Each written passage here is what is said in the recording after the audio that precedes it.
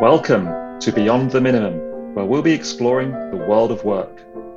We'll be chatting about concepts, ideas, and phrases, explore practices, and delve into what good looks like. Work can be purposeful, value-led, and more meaningful to all who interact with the workplace. This podcast is brought to you by Tanya Hewitt, who lives in unceded Algonquin Anishinaabe territory, otherwise known as Ottawa, Ontario, Canada. Hi everyone, how are you doing? I just received an email from someone to whom I had sent something thanking me for highlighting some of the content that I had in there, including this comment on the left hand. In this radio show that I had sent to this contact of mine, a woman who has early onset dementia had broken her wrist, and she knew that having a broken wrist doesn't take all that long to have the surgery scheduled. I suspect this might have been a pre-COVID kind of environment, and she wasn't getting a call. So she and her adult daughter went to ask what's going on. And when they went to the surgeon's office, the surgeon said, "Oh, well, it says here in your file that you have dementia. I mean, why do you need your left hand anyway?" And the patient retorted back to him, "Well, why do you need your left hand?" And I thought that that was a really insightful comment to realize that people whom we recognize as being different don't necessarily have a meaningless life. And if we diminish their potential by just kind of writing off their disability or something as, well, I mean, you wouldn't need this. I mean, what would you need that for? We might start to write them off as people. And of course they are people. And we all need to start to realize that notwithstanding there being differences among us, as people, we have more similarities among us than we do other species on this planet. And we have to start recognizing that our similarities are worth celebrating more than accentuating our differences. Today's episode is expanding our vocabulary. Hi everyone. Today's term is the normalization of deviance. This term was introduced by Diane Vaughan, who wrote a book on the Challenger launch decision. It was a fascinating read, and I really encourage anybody who is curious to pick up the book. It's a little older now. I think it was written in the early 90s, but it still has a lot of relevance. So she traced through a very thorough analysis of the Challenger disaster. Diane Vaughan is a sociologist. I can remember suggesting to a group of engineers that they invite her to their conference, and they thought that, well, she's a sociologist. I mean, what is she going to lend to us? The possibility of learning from somebody from a different discipline was just outside their worldview. But anyway, she did a pretty thorough ethnographic study whereby she talked to people who were involved in the inquest, didn't. And she stayed with them.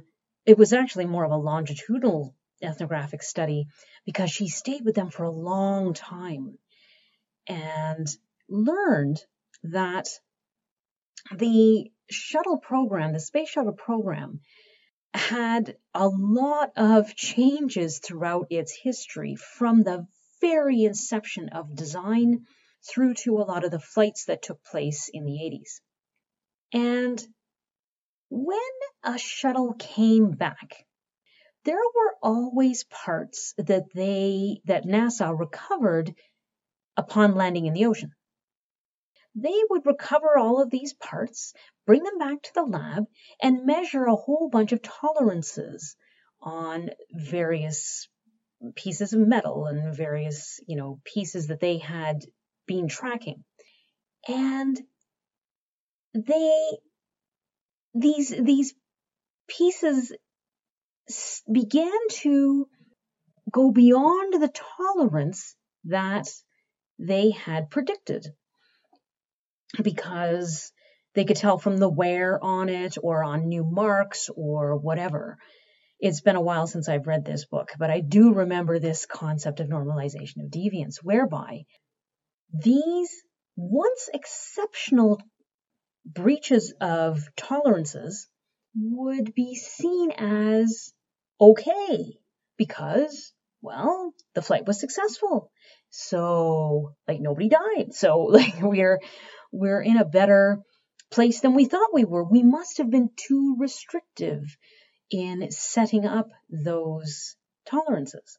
And when you look from the first shuttle flight to the Challenger shuttle flight, or the one before that, where they were recording all of these tolerances and the exceptions to them, if you looked at it in a global sense, you would see, holy crap, things have really changed from the beginning to the end. But that's not how the data is looked at. It's looked at from launch to launch. It's looked at in the everyday. And in the everyday, you can't see these changes. They're just little changes that seem justified because you're depending on the outcome as being successful to tell you that, well, that tolerance was probably poorly set.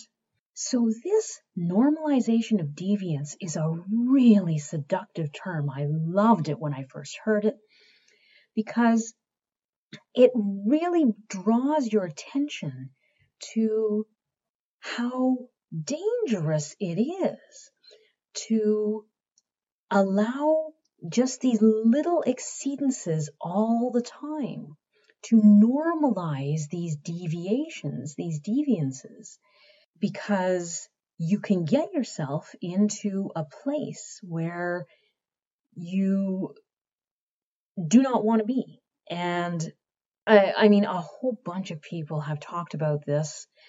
Richard Cook, Sidney Decker, there's tons of people who have recognized this in different using different language.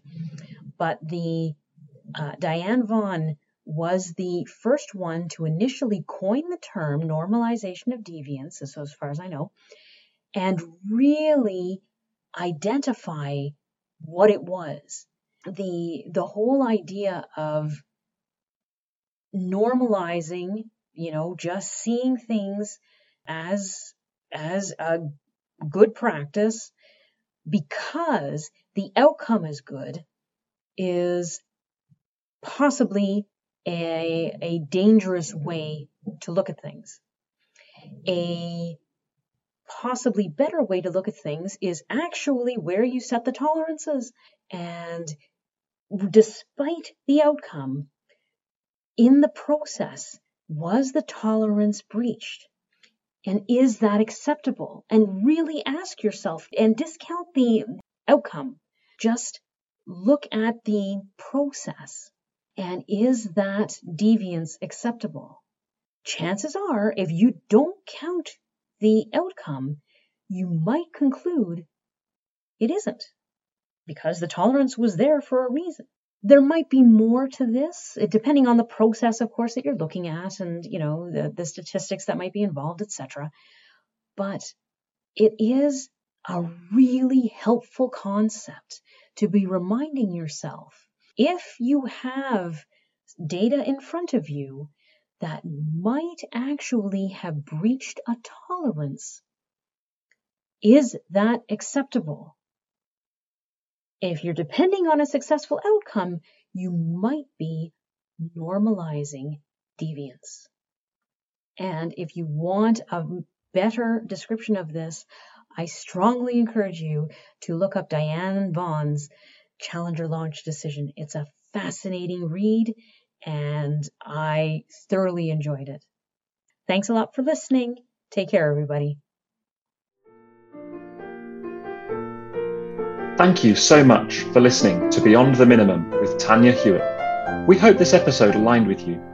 Maybe it was diametrically opposed to you, but at any rate, we trust it made you think. The more we can think about our workplaces and start talking about them, the more we can collectively make a real difference. If you're living in Canada, please find out the Indigenous territory in which you reside and begin using it to introduce yourself. Please reach out to Tanya through her email tanya@beyondsafetycompliance.ca. Connect and chat with her on LinkedIn. Follow her company Beyond Safety Compliance, and remember to ask yourself the question, how does your work look? Because we can always go beyond the minimum.